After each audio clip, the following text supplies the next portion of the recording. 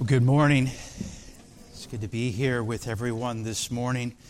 I do see visitors here. If I have not had the chance to meet you, I would love to be able to meet you today. Please give me the opportunity to do so.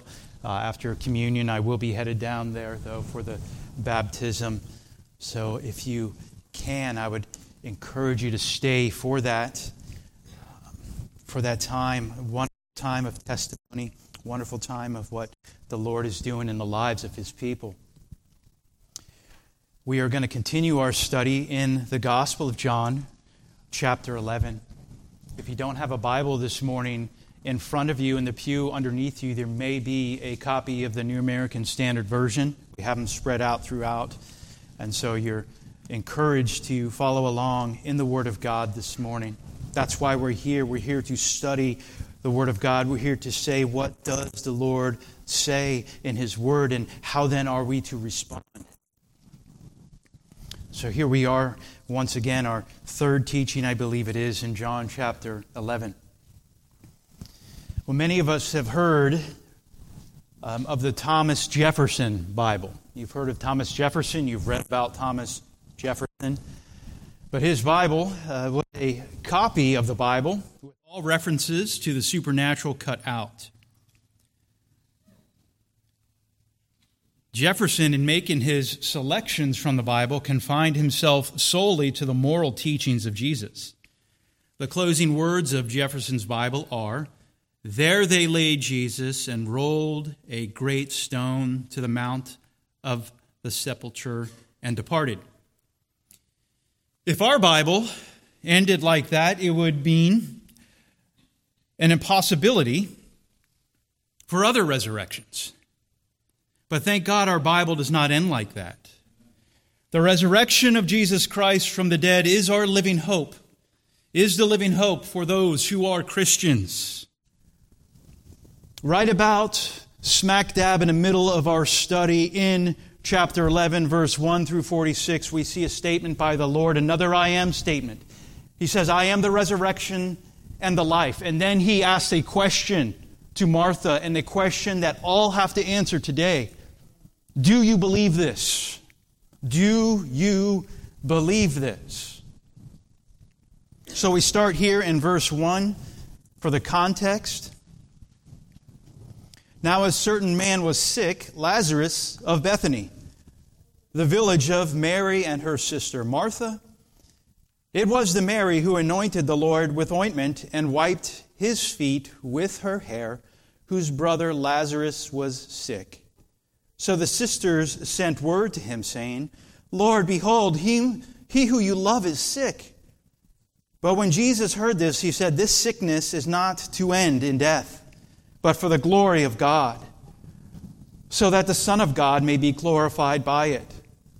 Now Jesus loved Martha and her sister and Lazarus. So when He heard that he was sick, He then stayed 2 days longer in the place where he was. Then after this He said to His disciples, "Let us go to Judea again." The disciples said to Him, "Rabbi, the Jews were just now seeking to stone you, and you're going there again?" Jesus answered, "Are there not 12 hours in the day? If anyone walks in the day, he does not stumble, because he sees the light of this world. But if anyone walks in the night, he stumbles, because the light is not in him." This He said, and after that He said to them, "Our friend Lazarus has fallen asleep, but I go so that I may waken him out of his sleep." The disciples then said to Him, "Lord, if he has fallen asleep, he will recover." Now Jesus had spoken of his death, but they thought He was speaking of literal sleep. So Jesus then said to them plainly, "Lazarus is dead. And I am glad for your sakes that I was not there, so that you may believe. But let us go to him." Therefore Thomas, who is called Didymus, said to his fellow disciples, "Let us go also, so that we may die with him." So when Jesus came, He found that He had already been in the tomb 4 days. Our text for us this morning. Now Bethany was near Jerusalem, about 2 miles off, and many of the Jews had come to Martha and Mary to console them concerning their brother. Martha, therefore, when she heard that Jesus was coming, went to meet him, but Mary stayed at the house. Martha then said to Jesus, Lord, if you had been here, my brother would not have died. Even now I know that whatever you ask of God, God will give you. Jesus said to her, your brother will rise again. Martha said to him, I know that he will rise again in the resurrection on the last day. Jesus said to her, I am the resurrection and the life. He who believes in me will live, even if he dies. And everyone who lives and believes in me will never die. Do you believe this? Lord, again, I ask for your help. I ask, God, that you would use your word as only you can for the glory of Jesus Christ this day. In Jesus' name, amen. So first we see here, they were gathering and they were grieving. They were gathering and they were grieving. Jesus came, he found that Lazarus had already been in the tomb for 4 days.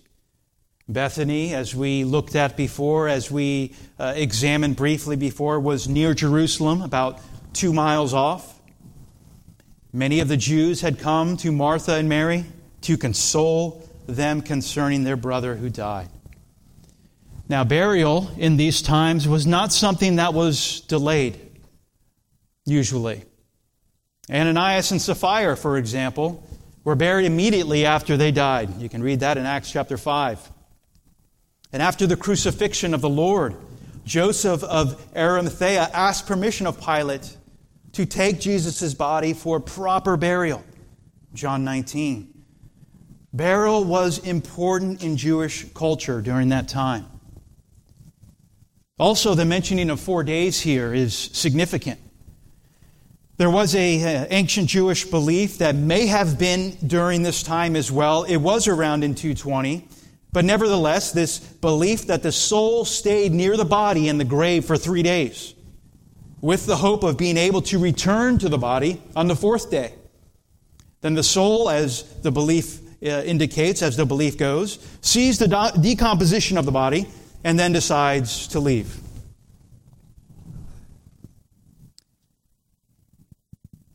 The body of Lazarus was in the tomb already for 4 days. Bethany, about 2 miles away. Jerusalem, thousands of people in Jerusalem. Even more so, more people in Jerusalem at this time. And then all the people in the small place, the small town of Bethany. And so people were coming and going, specifically to see Mary and Martha. It's also noteworthy of how close Jesus was to Jerusalem for the final days of his life. Here he was. The climax is afoot. The crucifixion is near, and he is very close to this would happen. Now, there was a mixed bag of people as far as their feelings towards Jesus that came to visit Mary and Martha. Verse 37. Some of them said, Could not this man who opened the eyes of the blind man have kept this man also from dying? So there was doubt about who Jesus was. There was hostility of who Jesus is. But in verse 45, we see, therefore, many of the Jews who came to Mary and saw that what he had done, believed in him. So we have a mixed group, a mixed bag of people as far as how they are towards Jesus Christ, just as there is a mixed bag today, a mixed group of people in here today. There are those who love Jesus Christ, who have been born again, and there are those who hate God. There is a mixed group. Leon Morris says, speaking of the grieving family, at their funeral itself, the mourners were left alone with their sorrows. And their friends refrained from speaking to them. But later, it was expected that visits for consolation would be made, and the Jews related this duty highly. When people came to console grieving family members, of a lost loved one, they did not necessarily come to, as we would have a wake, or come to greet as we do in our culture today. Perhaps we know someone, someone's family member died, and we go and we visit and we pay our respects if we can, and we give them a hug and we give them our condolences. We send them a card. We send them flowers. Sometimes we stay longer depending on the relationship there. But here in this time, in these circumstances, it was common for people to stay a while, for a period of time. Alfred Edersheim, a scholar who writes about the times of Jesus, the life and times of Jesus Christ, he speaks of a threefold division in the time of mourning. The first 3 days of weeping, and then deep mourning for the rest of the week, and then lighter mourning for the remainder of 30 days. So as they were grieving and as they were gathered, we see the Lord is poised to intervene. Just as when we at times are grieving and when we are gathered and when we are hurting, we look to the Lord to intervene and to help us. And so we see, secondly, this flourishing faith of Martha. This flourishing faith of Martha.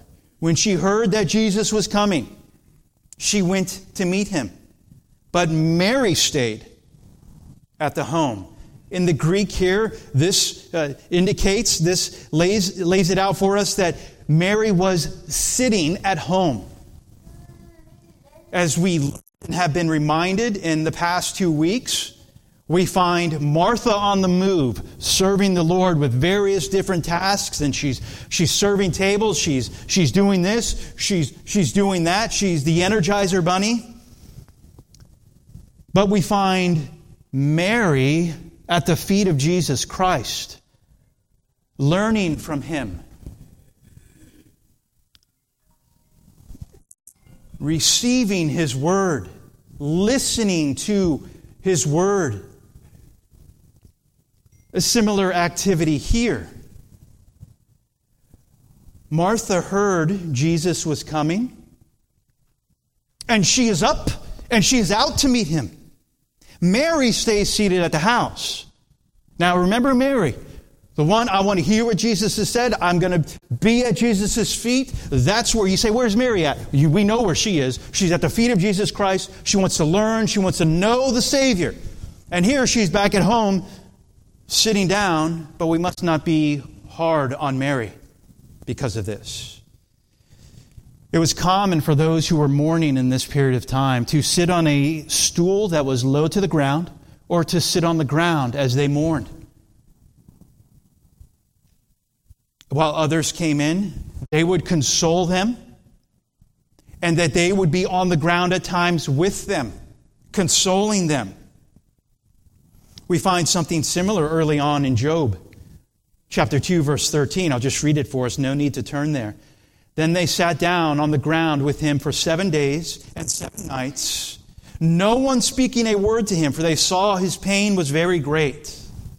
And just as an application for us, we know when we try to help someone who is grieving, they've lost someone, we know there's certain times to say something. There's certain things to say to them, and there's times we just need to keep our mouth closed and listen. 2 ears, 1 mouth. And offer only things that would be consoling to them. We learn from the actions of these ladies in Luke 10 and here in John 11 that there's a time for sitting and meditating on the Word, reflecting and learning, and there's a time for bold, active activity in our life. Sitting and learning like Mary, and bold activity for the Lord like Martha. But let me be careful to say this. You cannot be a Martha without first being a Mary. If you try to serve and you say, well, I'm just going to serve, I'm not even concerned about His Word really or knowing Him more, it does not go that way. We must first know who the Lord is. First sit at His feet. And then there's times when we're active and there's times when we go back. Sitting at Jesus' feet. So we do both. But Mary at this time, she wasn't on the move with Martha, and she missed out on this declaration as Jesus said it the first time.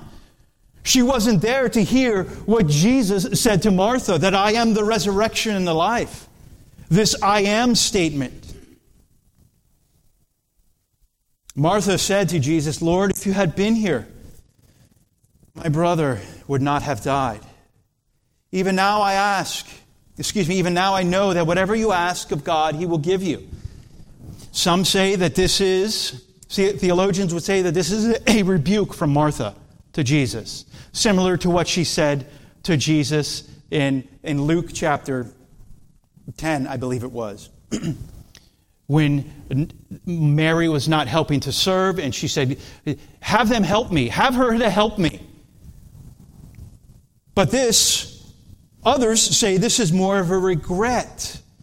Lord, if you had been here, my brother would have not died.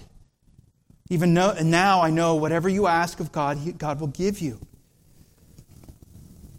In Luke 10, verse 40, no doubt she was rebuking the Lord or trying to, but here Martha greets Jesus with more of a regret that He was not there since Lazarus died, knowing that Jesus could have prevented it. No doubt the sisters, as they were grieving, would say this to one another. In verse 32, Mary said the same thing. Lord, if you had been here, my brother would not have died. So Mary's saying this, Martha is saying this. No doubt they were saying this as Lazarus first died, and they were grieving over his body right there before he went into the tomb and afterwards. Only if the Lord had been here, he wouldn't have died. With this mindset, Martha hears Jesus is coming, and with all emotions that she has, with everything that she is going through, with everything she has learned about Christ thus far in her life, with profound faith, she goes to meet Jesus before He even gets to the house. She hears He is coming, and she goes. On one hand, she realizes the power of Jesus, but on the other hand, she limits Jesus by space. If only you had been here. Earlier in John chapter 4, verse 50, an official son was healed, and Jesus was not physically there. Martha speaks unfiltered with what is on her heart, as we ought to when we approach the Lord. We approach the Lord, we cast all of our cares upon Him, for He indeed cares for us. And I submit to you, that is what Martha is doing here. Richard Phillips says, Martha's anguished mind lost hold of this truth.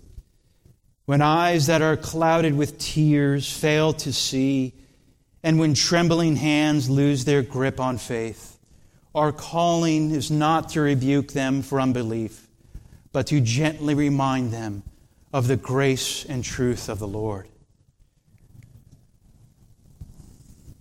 She's not thinking of Jesus resurrecting Lazarus specifically, because in verse 49, when Jesus is ready to do this, she says, wait, don't do this. He's been in the tomb 4 days. There's going to be a stench. If any of you have been at a crime scene or have been in a place where there is decomposition, you know of this stench. Don't do it. There's the stench. There's a great stench. So they were gathering and grieving, but her faith was flourishing. And then there needs to be a resolute reply. And that's exactly what Martha has. A resolute reply. There is no doubt about who Jesus is, or who he was, or what he can do, or what he has done, rather. Jesus said to her, "Your brother will rise again," a general statement referring to resurrection. He will rise again. Comforting words from the Lord. Martha took these words as comforting. She believed. Due to the influence of the Pharisees in part, Pharisees believed that there would be a resurrection. Sadducees, remember Sadducee? They said there is no resurrection. So that was the influence that they had at this time. And she believed that there was a resurrection of the dead. Martha said to him, verse 24, "I know that he will rise again in the resurrection on the last day." See, Martha was a budding sheologian. We know what a theologian is.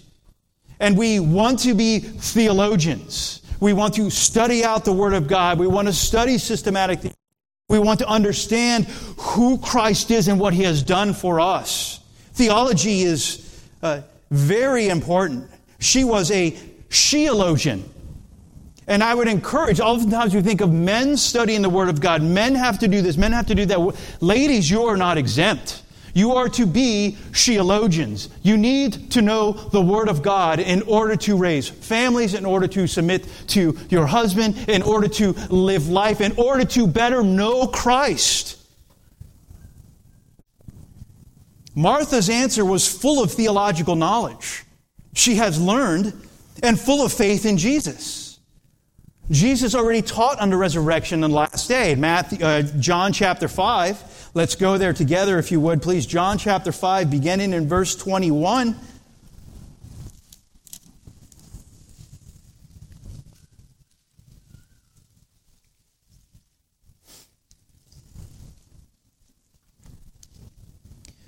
Jesus says, "For just as the Father raises the dead and gives them life, even so the Son also gives life to whom He wishes. For not even the Father judges anyone, but He has given all judgment to the Son, so that He will honor the Son even as they honor the Father. He who does not honor the Son does not honor the Father who sent Him. Truly, truly, I say to you, he who hears my word and believes Him who sent me has eternal life, and does not come, but has passed out of death into life.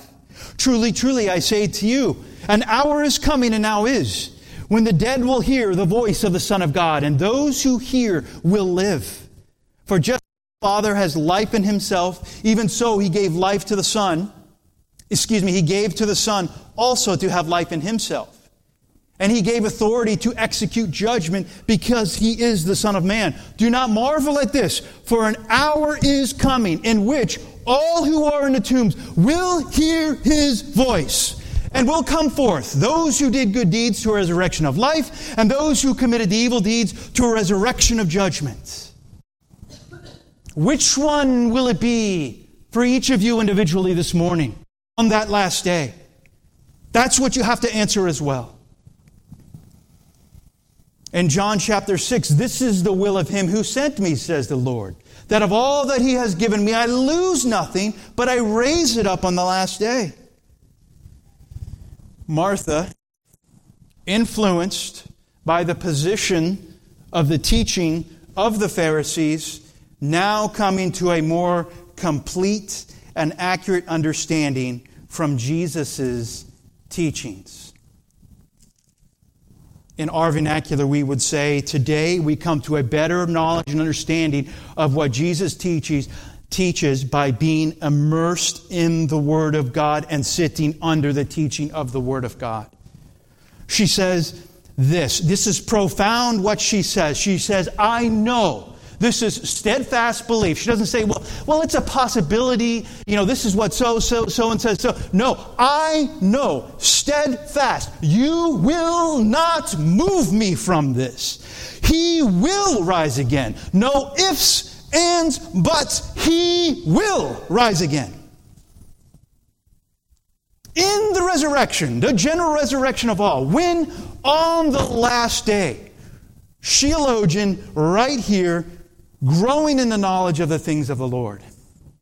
Our mindset is on the general resurrection. Lazarus will rise again when Jesus calls him out of the tomb. And Lazarus will rise again on the last day. Why? Because he knew Jesus Christ. He was a follower of Jesus Christ. When Jesus calls Lazarus out of the tomb, he calls him out publicly, calls him out individually, calls him out from death to life. The same thing happens when someone becomes a Christian. Jesus calls that one publicly. There is no secret saying, oh, I have my religion, I have this, I have that, I don't really talk about it much. That is not Christianity at all. He calls one out publicly. And Jesus calls one out individually. You will stand before God as individuals, not with your spouse, not with your children, not with your parents, but on your own. And Jesus calls one out of being dead in sin to walk in a newness of life. So there is a resolute reply from Martha. And then there is a clear, fourthly, a clear and comforting call.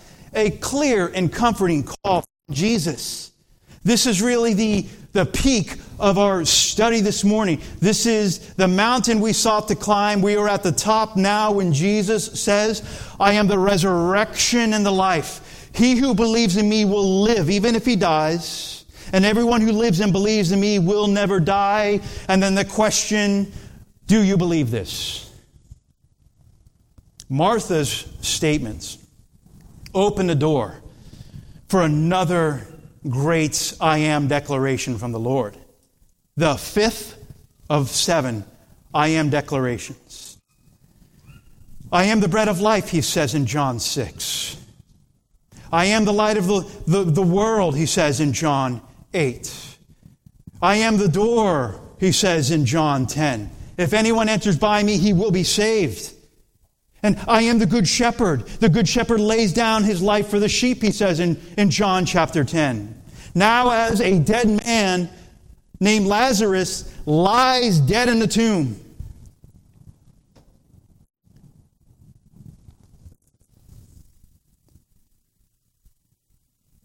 He says, with Martha and Mary grieving and with others mourning, Jesus says, I am the resurrection and the life.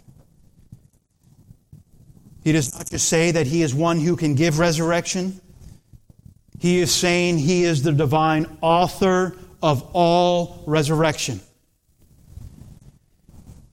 When one is risen up on the last day, we say Jesus did that.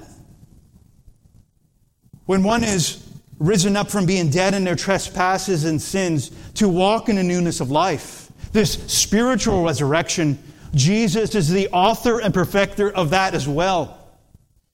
For all are born in sin, all have sinned and fallen short of the glory of God. The wages of sin is death. Without Christ is dead in their trespasses and sins, dead in their transgressions, by nature a child of wrath, according to Paul in Ephesians, an enemy of God, and at enmity with God, having an unrepentant heart and storing up wrath for yourself. You mean, people will say, people cannot be good enough to go to heaven when they die? Oh, when you ask someone, where will you spend eternity when you die? And they say, I think I'm going to heaven. You say, why? They say, well, I think I'm a good person.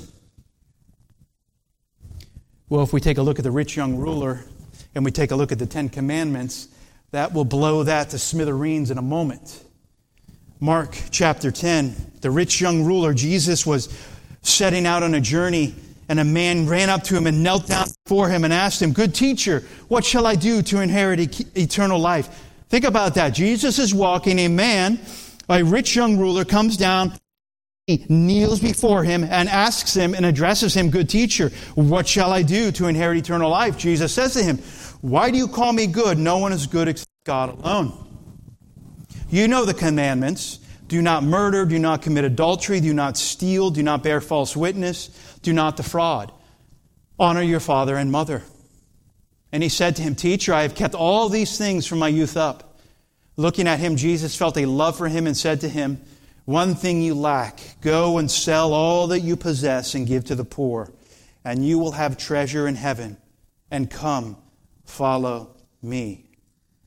But at these words he was saddened, and he went away grieving, for he was one who owned much property. And Jesus, looking around, said to his disciples, How hard it will be for those who are wealthy to enter the kingdom of God. The disciples were amazed at his words. But Jesus, then he doubles down. He answered again and says to them, Children, how hard it is to enter the kingdom of God. It is easier for a camel to go through the eye of a needle than for a rich man to enter the kingdom of God. And they were even more astonished and said to him, Then who can be saved? Looking at them, Jesus said, With people it is impossible, but not with God. For all things are possible with God. So if there be anyone in here who says, I'm a good person, we considered the 10 Commandments this morning, some of them. First commandment, you shall have no other God before me, says the Lord. Have you ever had any other thing that you've put before the Lord in your life at any point in time since you were born? About right now, what is your God? What would keep you from following Jesus Christ? Second commandment, you shall not make for yourself an idol. You shall not worship them or serve them. The rich young ruler would not follow Christ, would not submit to Christ, even though at first he acted like it by bowing the knee to Christ. Because he had an idol, his money, he would not depart from his wealth. That's what would keep him from entering. How about the sixth commandment? You shall not murder. Well, there's probably no one in here, hopefully, that has murdered someone physically. But Jesus says, and I summarize, if you're angry in your heart with your brother, you're a murderer and you're guilty.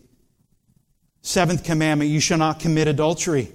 Everyone who looks at a woman with lust for her has committed adultery with her in his heart. You don't have to commit the physical act, but just with the heart and the mind. Eighth commandment, you shall not steal.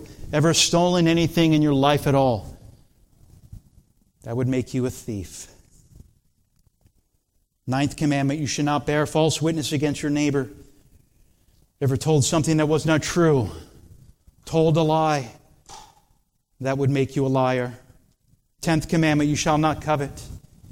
Have you ever desired something in your heart sinfully that is not yours, and you would sin to get it if you could? If we're honest with these things, if you're honest with these things, anyone without Christ here is honest with these things, you will admit to being a lying, thieving, murderer at heart, an adulterer, a coveter, and an idolater, and you have to face God on Judgment Day. And without Christ, He will say you are guilty, and He will send you straight to hell. And He will be honored, and He will be glorified in that. On the last day, will you be resurrected to eternal life, or resurrected to spend eternity in hell? Without Christ now, you are dead in sin. But Jesus is the resurrection and the life. And you cannot possess eternal life without first having been risen from your dead state spiritually.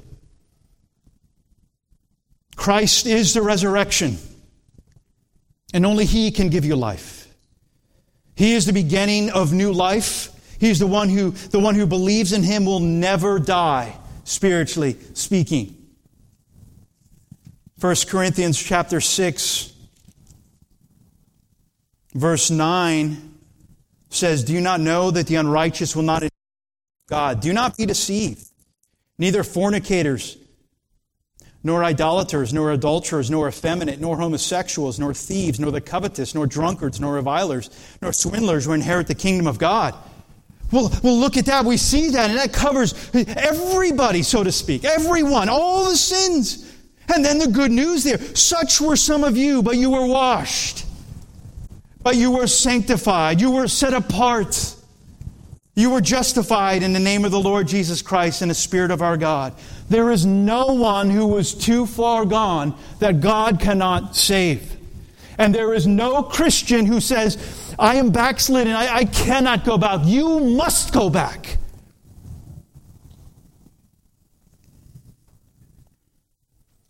Jesus is saying He is the source of resurrection in life. Everyone who lives and believes in me, He says, will never die.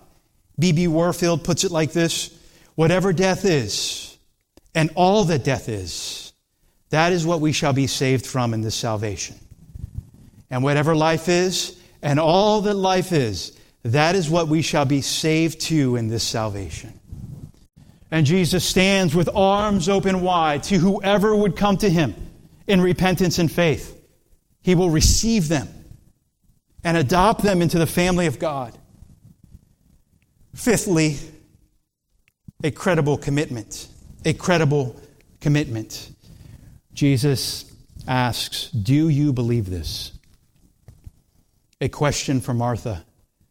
Also a question for each of you here this morning. I am the resurrection and the life. He who believes in me will live even if he dies. Jesus promised life now. And a promised life now in this age. And eternal life in the age to come. Do you believe this? How will you answer this question today?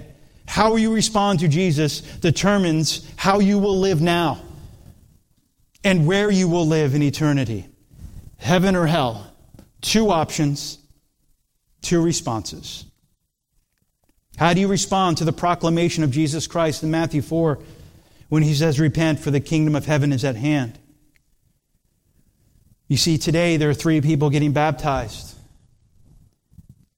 And they are saying, I'm following Jesus Christ. He has declared me as dead to sin. They are saying, I'm still a sinner. But I follow Jesus now. He has saved me.